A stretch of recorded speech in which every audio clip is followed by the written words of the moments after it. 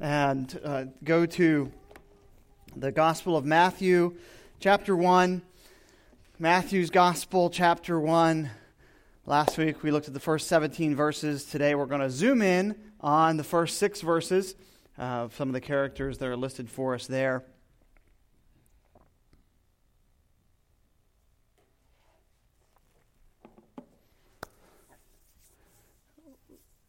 Don't want to be distracted with the phone, but since the clock is not up there, I should put a clock in front of me.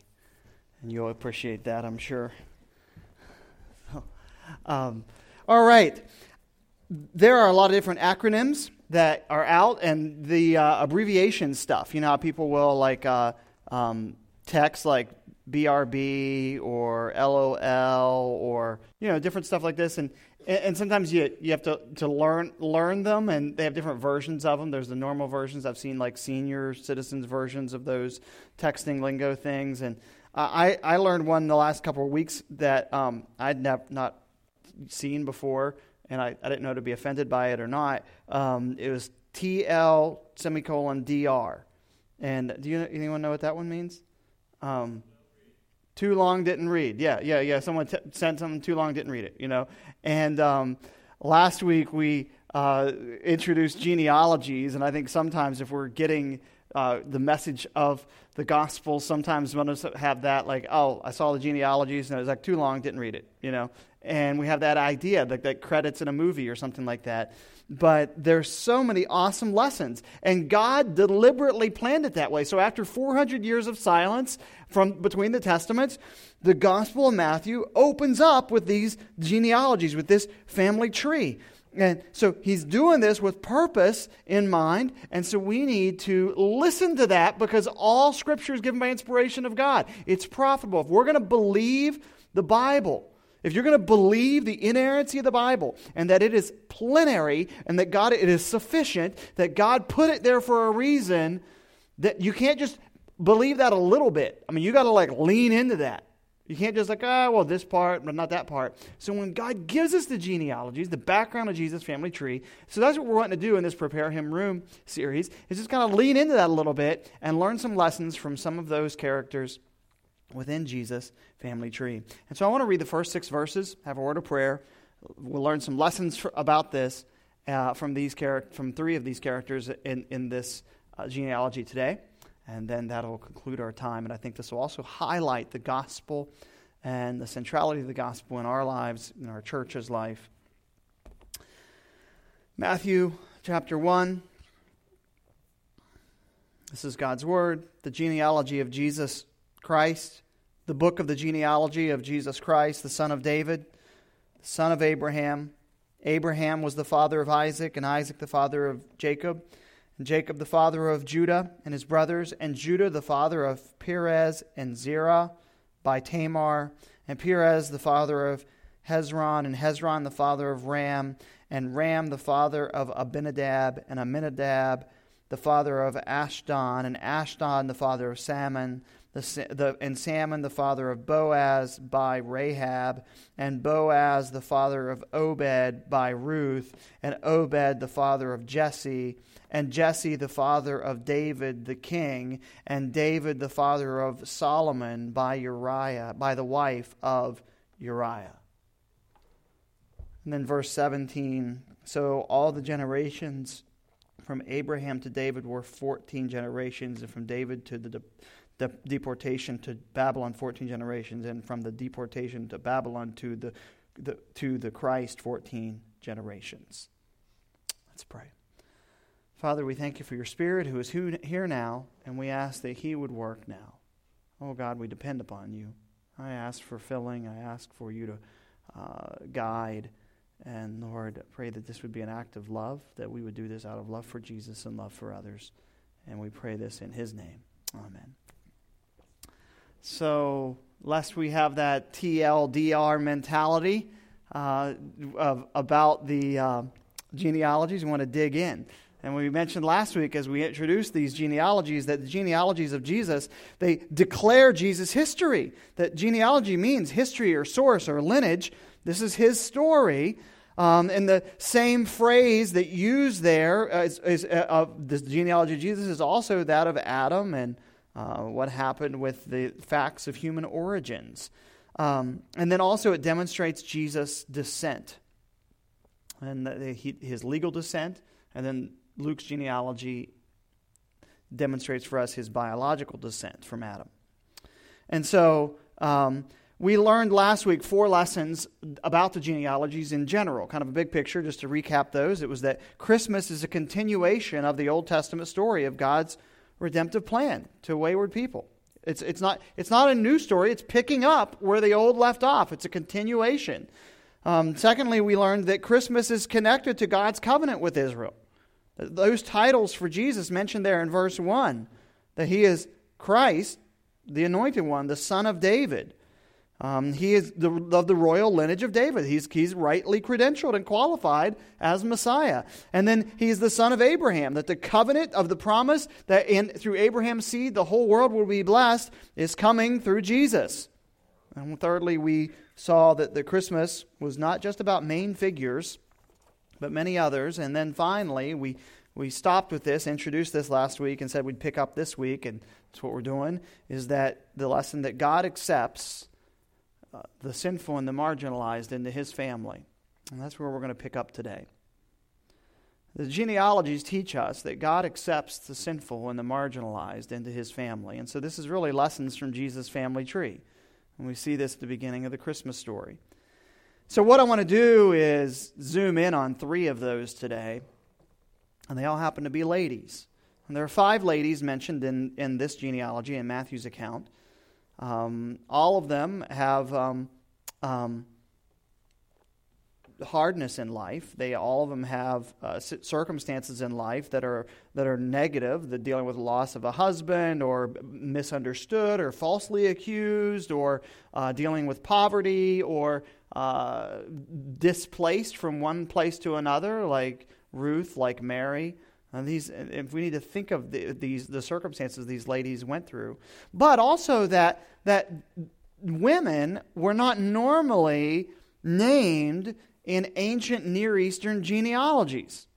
I mean, how countercultural is the Bible to the fact that it would name in the genealogy of Messiah 5 ladies. Now, we highlighted in that last week that if sometimes people that would criticize the Bible will say, well, look at the 2 genealogies of Jesus. They're not the same. They don't line up. They're not incomplete or whatever like that. But the answer is that the Bible always has, sometimes it's usually in our understanding that Matthew's genealogy is tracing his lineage from David, and some would say, well, maybe the Luke's genealogies is the Mary side, the biological side, back to Adam, and also that the word father of or begat, it just means the ancestor of, just like saying you're from the clan of, or maybe there was a grandfather. And so I say all that because Matthew has kind of given it to us in a synopsis here, maybe a way to remember, kind of how we might remember some presidents and not other presidents or things like that in the timeline we might have in our head of American history, but that's going on here with these things. So the fact that these ladies are mentioned is an incredible thing. But so there are some kings that are not mentioned, yet there are 5 women mentioned in the genealogy of Jesus, and it just shows that this is intrinsic to God's purposes in Christ. That normally the descent is always traced from the male or the head of household, but they are deliberately mentioned. That God is deliberate. That Christianity is always countercultural. That the gospel, the Bible, elevates the status of women, not the opposite. Don't let the world feed you that lie. It's not factual. It's not accurate. It's not historical. But of the 5 ladies that are mentioned here, 3 of them were ladies that will go down in history as having questionable character. They all 3 of them have Gentile associations. I'll make some observations about them. And those are, we see the first one, I want to highlight these today, Tamar in verse 3, Rahab in verse 5, and the wife of Uriah, the mother of Solomon, in verse 6. Of course, we know from that's Bathsheba. all of these ladies were treated negatively by their culture and even by their own families. Tamar was treated negatively by her own family. So was Rahab, and so was Bathsheba. All of them had bad reputation for sexual sins. All of them are accused and misunderstood, and all of them had difficulties in life. Difficulties that came either by their own sin, through poverty, through the loss of a husband, or other things. And so I want to just do a quick survey of these three ladies. The first one is Tamar that's mentioned here in verse 3. It says, Judah, the father of Perez and Zerah, remember they were twins, by Tamar. Now if you go back, this is in Genesis chapter 38, the story is told, particularly verses 6 to 30. Judah, the chapter opens up, Judah, he goes and takes a wife of a Gentile wife and has children and has sons, and one of his sons dies, and the story goes that because of the way inheritances work, that the brother was to father a child by the widow so that the widow could have part of that inheritance, and so that doesn't take place, and this is a whole sermon in itself, but the story goes that Tamar does not have that happen. Judah forgets about it. She goes and dresses as a harlot. Judah goes into her and fathers a child, two children, these twins, and is in the lineage of Jesus. I do want to point out the double standard here that women, especially in the ancient world, were subjected to. This really the ugly actions of Genesis chapter 38 are committed by Judah. So it's reminding us of the failure of Judah. This is the guy through which the Messiah's line is supposed to come, and he fails miserably, reminding us that people are even those in Jesus' line are messed up. But she experiences injustice. And the inheritance, the probably money's at stake. That the reason that the son of Judah, the brother of her husband, doesn't, you can read the passage, it's in the Bible, she doesn't become pregnant from him, is probably because he doesn't want to have to split the inheritance amongst his sons. A little math and make sure it's not delineated too much. And she's kind of a survivor. We're not excusing what she does, but she's kind of got on her playlist, I'm a survivor here. And she does what needs to happen to secure this inheritance. But it reminds us that God uses very unlikely people to work about His redemptive purposes, and that's Tamar.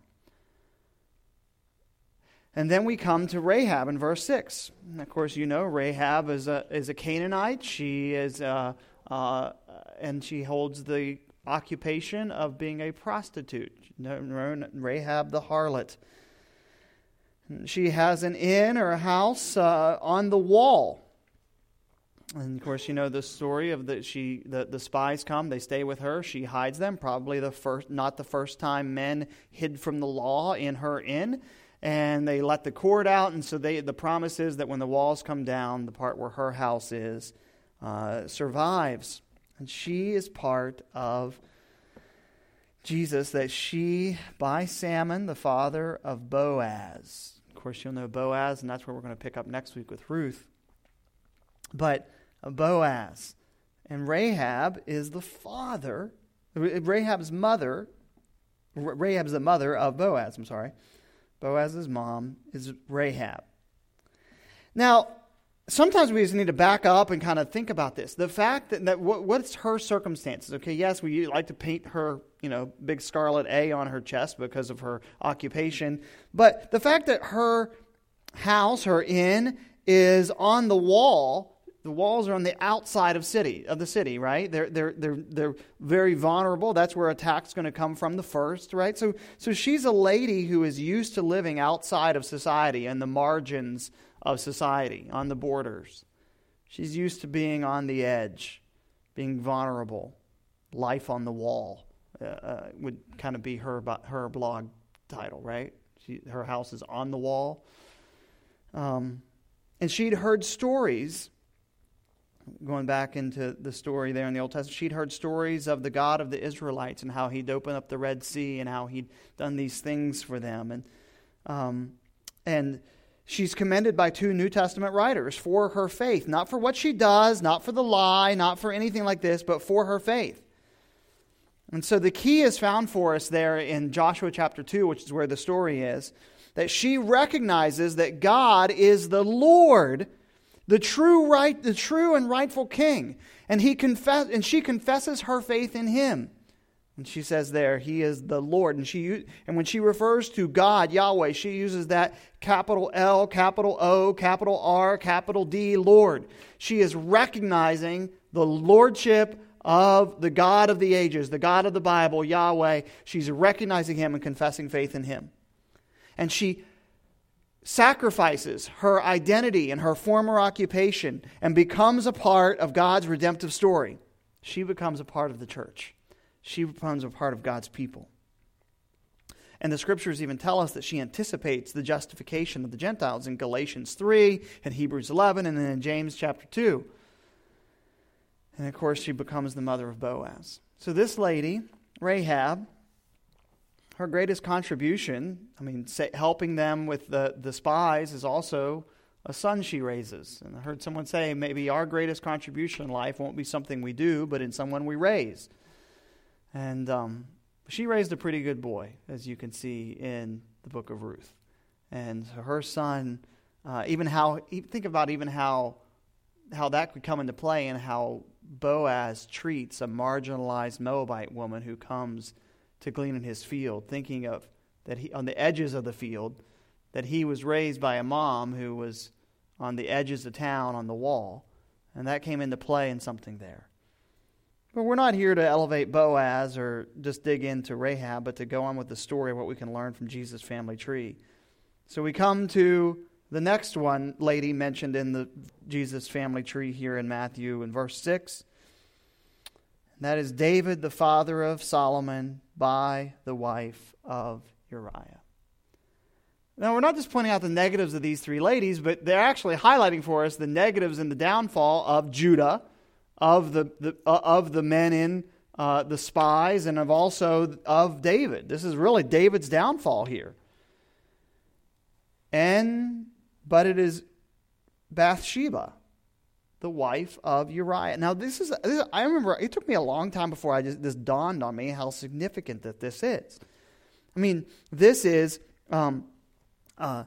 this is an incredible thing. So she is Solomon's mother, the mother of Solomon. Now, I want you to go to kind of an unlikely passage where you would expect this woman who sins with the king and is part of this, of her husband being killed and marrying David. And that is Proverbs 31. Proverbs 31, if you would. Proverbs 31.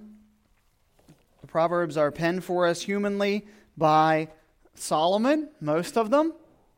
And he uses a pen name in some. And Proverbs 31 is a great example of one.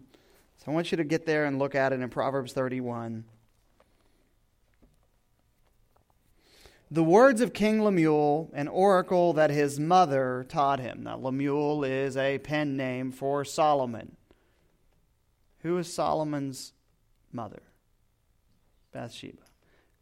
When we usually point to Proverbs 31, this is like the passage for like the excellent woman, right? The woman of virtue. This is like every ladies' tea and ladies' conference right here, right? And whose mom? Solomon's, who was Bathsheba. Now, I want you to let that think in and let that be like this gospel-centered, gospel-infused idea. That how God takes people that are outcasts, that are sinful, that are royally messed up, like literally royally with David, the king. Like that, and uses them in ways like this. I mean, if you don't get anything else from this passage, this is huge. That Solomon's mother is Bathsheba. This is the gospel.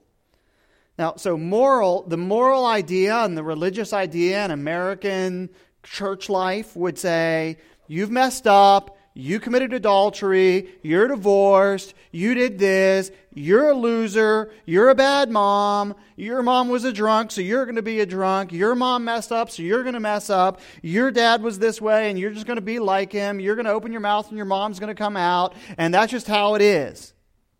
You're never going to be like one of those godly ladies. You're too bad. You're once a bad girl, always a bad girl.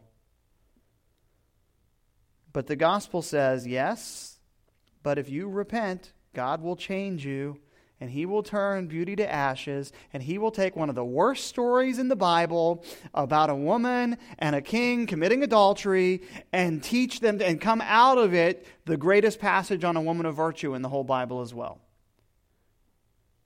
He'll turn you from an unfaithful army wife who sleeps around with a high-ranking officer to the mother that writes the flagship passage to her son about the type of woman to look for. And it says there in Proverbs 31, the key to the passage, he talks about her virtue and all the things that she's involved in, and there's a note there that it's very centered around her home. But the verse 30, it says that she is a woman who fears the Lord. And that's really the whole point of the Proverbs. I mean, remember, Proverbs is not disconnected. Proverbs 31 is not disconnected from the rest of the Proverbs. And in the Proverbs that Solomon wrote, he said, I'm doing this to give understanding to the simple, to give wisdom to young men, to teach the fear of the Lord, in the first couple chapters of Proverbs.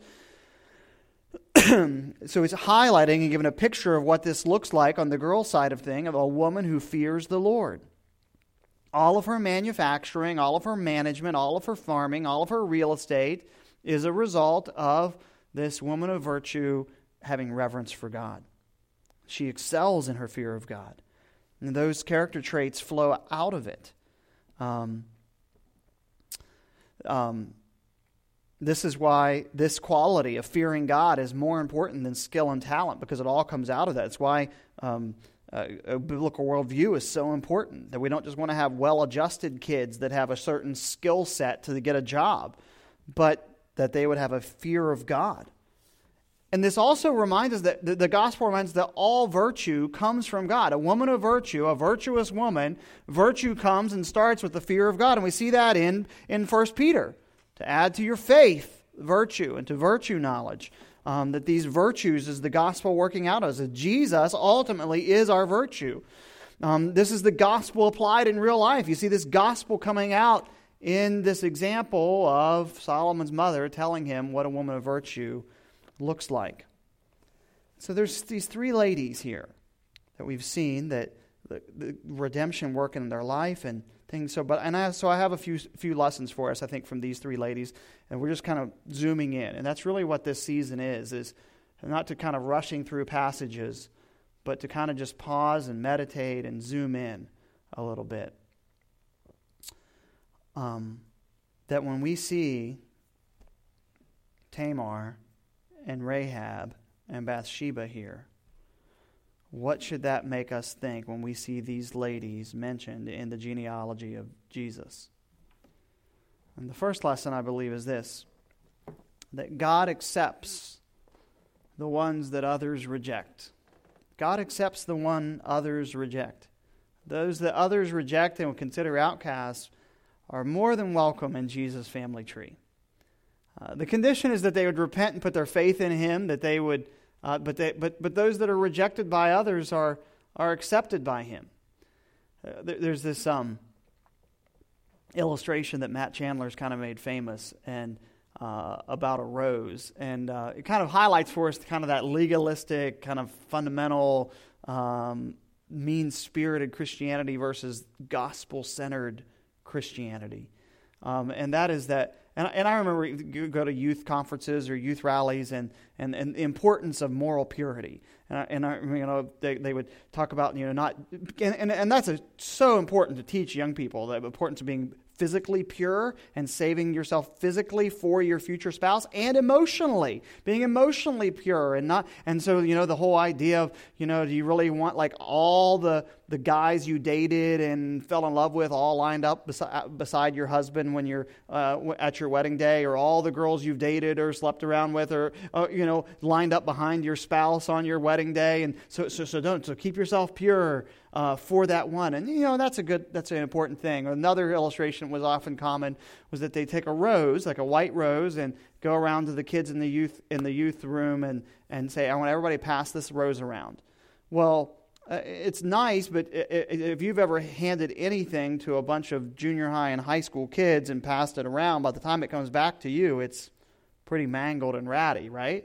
And so then the illustration that was very common in youth rallies and youth ministry stuff was you pass this rose around, comes back, and the speaker would hold it up and say, now who really wants this rose now? It's been tossed around, it's been used, it's been handled by everybody's greasy palms after they had pizza grease all over their hands and all that. And the lesson was, so you need to keep yourself pure. You need to stay away. And then Matt, I think, is awesome that the gospel comes in, and it's almost as if he's holding the rose up that's all wilted and mangled and saying, now who wants this thing now? And it's as if Jesus stands up in the back and says, I do. I want it. And that's the gospel. I mean, so seeing these folks in this genealogy reminds us that the people that no one else wants, Jesus does. And so that is huge for us to take, that you can be one of those. God doesn't want me. I got to clean my life up. I could never be in church. Or no. That's who Jesus wants. And second lesson is that God chooses and uses the most unlikely people. I mean, when you hear these stories, okay, Judah, but then this happens, and but God uses Tamar or Rahab or this Moabite woman coming back after she's lost her husband, that God uses this. The most unlikely are the ones God chooses. And that's a huge lesson for us as we see this in this story. And there's an application there for us in this third lesson, that God's people should learn this, that God's people should treat the marginalized the way if Jesus accepts those marginalized and outcasts and unlikely into his family, God's people ought to have that same type of spirit to how we treat them, with dignity, with honor, with kindness, and with grace. That we would prepare, as we would prepare him room, that we would prepare room for them. That do you make space for them in that way? That we would have that type of kindness towards the marginalized and the rejected. So this is not just the down and outers. I mean, this is that God's people would have a heart for those that come from a background or staying in certain places. So I'm talking about mercy ministry things and welcoming them in, but also like your disposition towards those. That there should be some neighbors of yours, and by neighbors I mean those that live near you. There should be some neighbors of yours and people that you work with and you interact with that are so confused by you. That they just think you're the weirdest people in the world. Now, I know some of them think you're weird and then I'm weird for other reasons. But what I mean by that is when you have a neighbor who is, openly, whether that be a certain type of sexual orientation or a certain political view, or they're like the most pro-abortion people ever, and they know you're like pro-life, but they should be so confused by you that they're like, wait, I know this person thinks my lifestyle is wicked. I know that they think my views are of the devil, but they're so kind to me when I see them at the mailbox, and they're they're nice, and they're bring cards and bring the trash can back down, and they speak to my kids in a kind way, and they should just be really confused by that. And often that's what God uses to turn people's hearts. I would encourage you to get to read sometime, whether online or get the book. Thomas Nelson published it, Won by Love by Norma McCorvey. Norma McCorvey was the lady that you know as Jane Roe from the Roe v. Wade decision. And after she was just kind of used as a pawn but politically, and she worked in abortion clinics, and there was a Christian pro-life group that had an office near one of their clinics, and they would just show love to her. And so she gives her testimony of coming to Christ, and now she has a ministry called Roe No More, and and she said that we've won by love. Just so God's people are going to show kindness to the marginalized. They're going to treat them with dignity and honor. The ladies that would have the reputation of Rahab, or the outside of the wall of society of Rahab, or coming from an outsider, an immigrant from outside of us, like a Ruth, or one like this, that they would see them as dignified and with worth. And this is really the Christian worldview, that we not look down upon that. And so I ask us to make space for them in our lives and in our church, and treat people with dignity.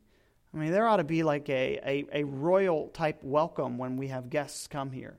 It's been super encouraging to have so many guests come to our services lately, and that we would have that type of heart. And then the last lesson I want to observe is that Jesus' family reminds us that He is the Savior of all peoples. That Jesus' lineage is comprised of men and women and adulterers and prostitutes and heroes and Gentiles, and that He is the Savior of all. That He offers that. And because Jesus' family is comprised of so many different types of people, our church, we ought to want our church to be the same. And then we need to be ready for this and long for this. That all of these different types, and that there's a welcome here. And so, the big application is this. Are you a part of Jesus' family? Are you a part of this lineage? And He lets us, the outcasts, those that are from Gentile backgrounds, to be grafted into this redemptive relationship of the family of God. And He even presents the gospel in these ways, doesn't He? That you need to be born again. Adopted into the family. We have this adoption. Galatians would remind us that we're not this way like slaves, but we're like joint heirs. In the fullness of time, that great passage that gives us that we're like heirs, that we're like brothers and sisters with our elder brother Jesus.